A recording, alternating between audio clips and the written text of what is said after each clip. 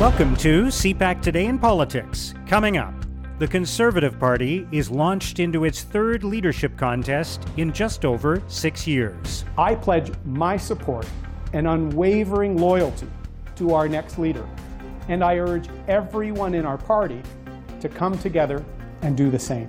A Liberal MP denounces the white supremacists in an Ottawa protest. Every February, I normally rise to encourage parliamentarians and Canadians to celebrate Black History Month.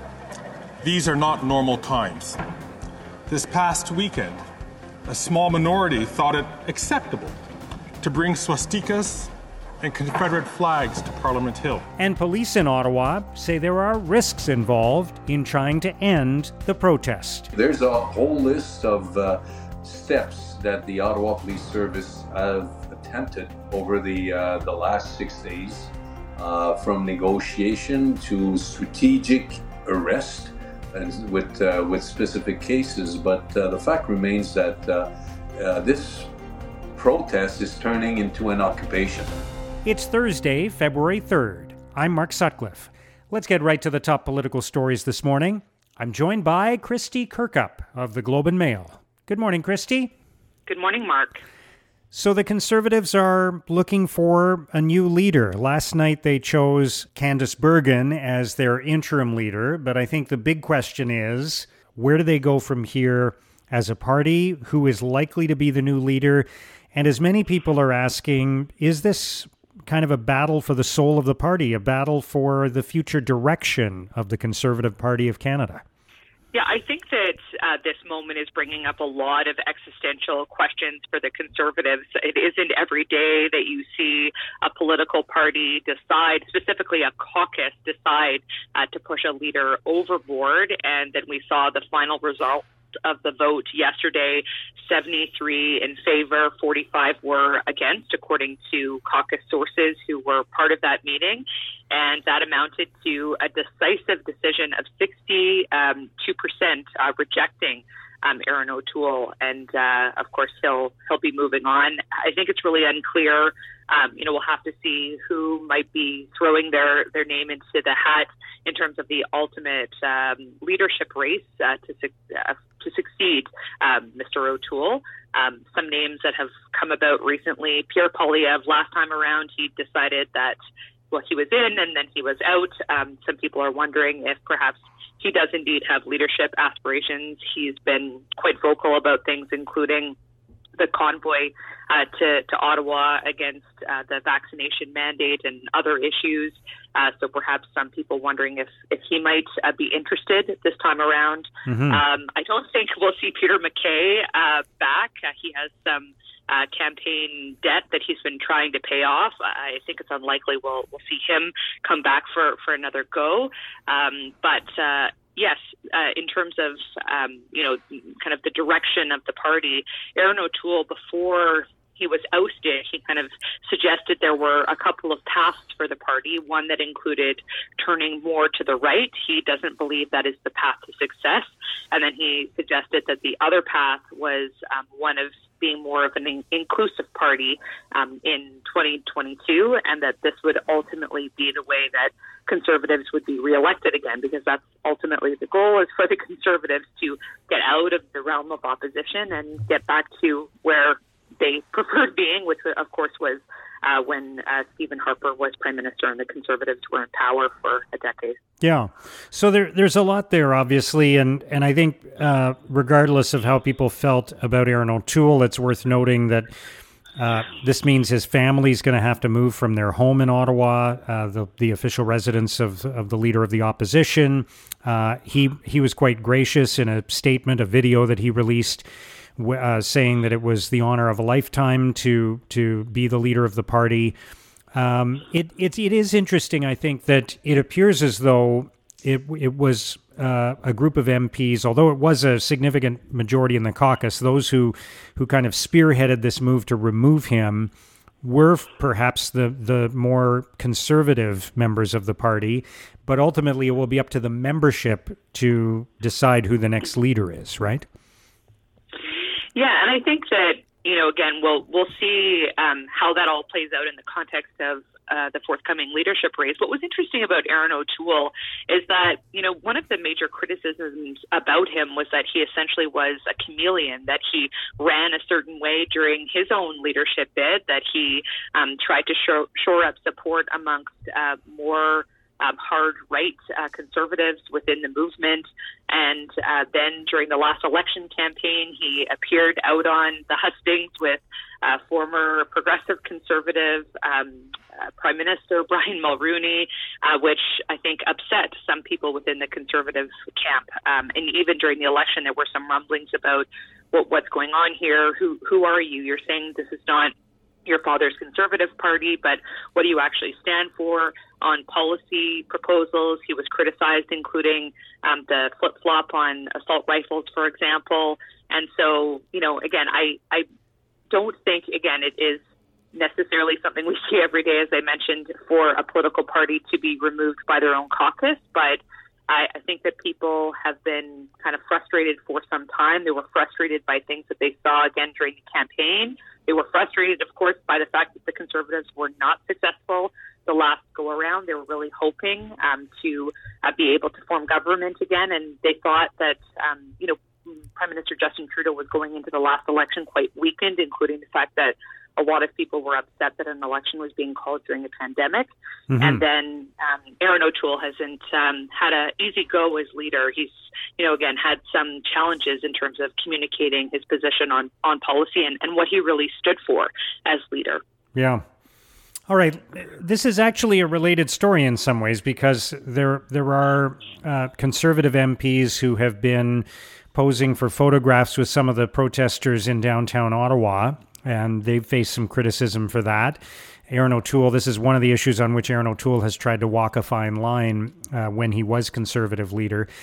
So let's talk about the protests and a couple of interesting angles to this. First of all, Greg Fergus, the Liberal MP, who is a Black Canadian, he spoke in the House of Commons yesterday talking about how every year at this time he speaks about Black History Month, and this time around, he has to talk about the fact that there are people in downtown Ottawa holding up symbols of white supremacy and Nazi flags, and he delivered quite a moving speech in the House of Commons about that. Yeah, I think these were really moving words from Greg Fergus, who, of course, is the chair of the Parliamentary Black Caucus. And he kind of talked about the need to not mince words at this time. He called the Confederate flag a symbol for slavery. He also said that, he essentially assumes that the reason that the flying of this flag was tolerated over the course of the weekend was out of respect for individual freedom of expression, but it left him wondering in his heart who else supports this flag. And, without real-time denunciations, he said, how am I to know? And this is what scares him, he says. And I thought as well, he talked about, the fact that some people, in some people's eyes, that he is not equal, nor is he free. And so this is why he celebrates Black history, of course, every February and throughout the year. So I think some really important words spoken by Mr. Fergus in the House. And, of course, these comments have been shared widely since. Yeah. All right. And let's turn to what actually should and can be done about the protests themselves. There are a lot of people in Ottawa who are frustrated, talking about how the demonstrators have taken over the downtown core, have immobilized the city. A lot of businesses have had to shut down, but the police in Ottawa are saying their options are limited, that any attempt to remove the protesters is going to have consequences and risks associated with it as well. So what do you think the next steps are on this? I think this is a really huge story, frankly, Mark, because I think that with all the dimensions that you mentioned and the tensions that you mentioned, because you have protesters that are digging in, we heard the police chief talk about the fact they have confirmation that there has been influence from outside of Canada, specifically the United States. There's funding and organization resources that are being deployed essentially to these protesters from the United States. And then he also mentioned that there's essentially limitations on what police are going to be able to do here, and even mentioned that the military has been mentioned as a possible option. He did reference the fact, though, Mark, that in the last 100 years that we haven't seen the military working with police other than during the FLQ and Oka crises, two major crises in Canadian history. And again, there's so many political dimensions to this. This is not just a story, although it's a huge story in and of itself, that people in the nation's capital are talking about essentially being held hostage by protesters that have descended here for a number of days.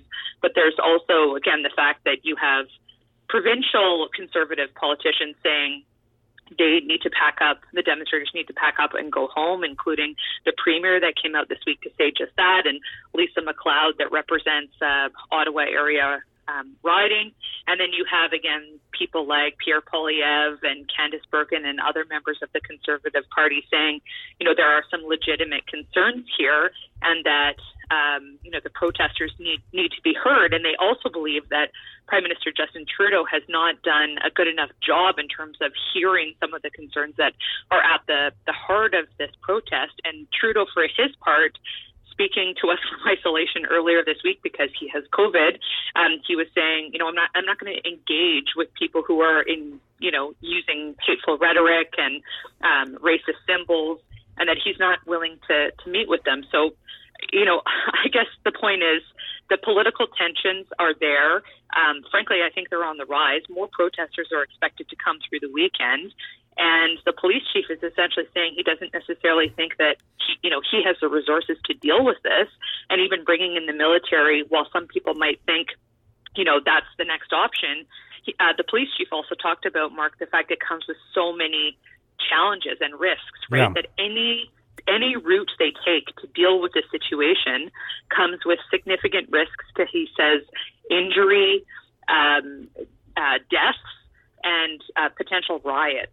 So, again, I think this is a major, major story, and one that is, again, political in its overtones, but, ultimately it's not like the Prime Minister, I think he made it very clear, it's not like he's going to cave in terms of his policy positions because people have descended upon the Capitol and are demonstrating in this way for a very long period of time. Yeah.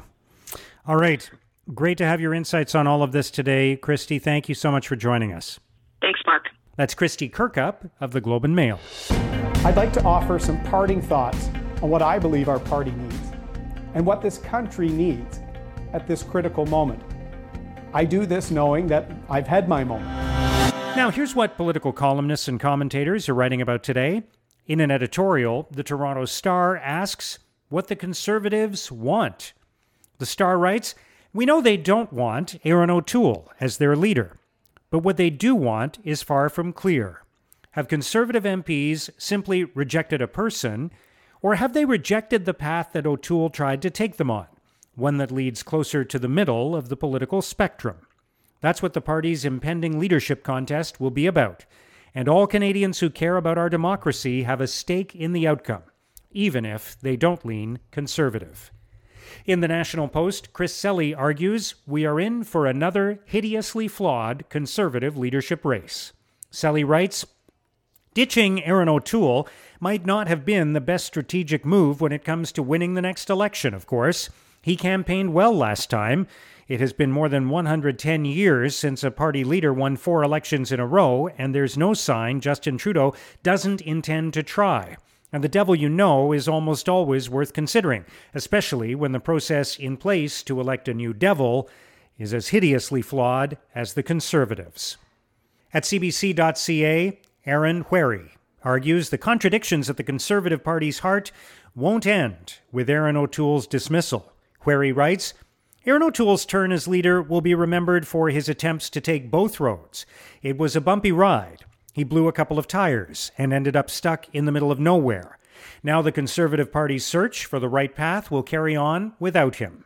Can a moderate Conservative win the party's leadership? Can a hard right Conservative win a general election? Much might depend on which path the Conservative Party chooses next.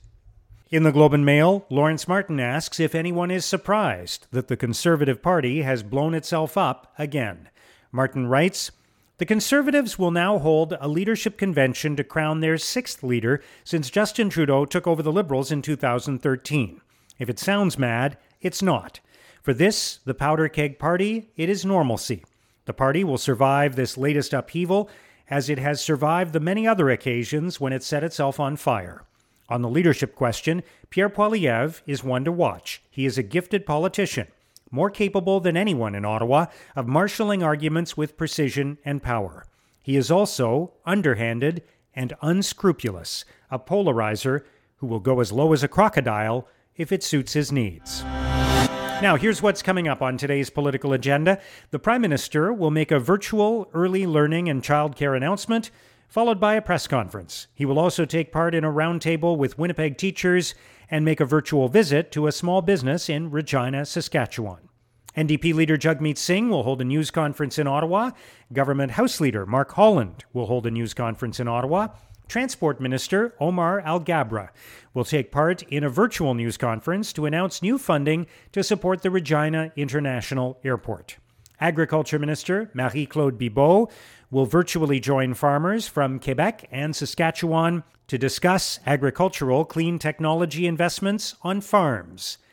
Rural Economic Development Minister Goody Hutchings will announce a federal investment to improve high-speed internet access in Northwest River and the Sheshatshui Innu First Nation in Newfoundland and Labrador. And Immigration Minister Sean Fraser will welcome 25 candidates at a special virtual citizenship ceremony to mark Black History Month. And that's CPAC Today in Politics for Thursday, February the 3rd. Tune into Primetime Politics tonight on CPAC for coverage of all the day's events. Our podcast returns tomorrow morning. Have a great day.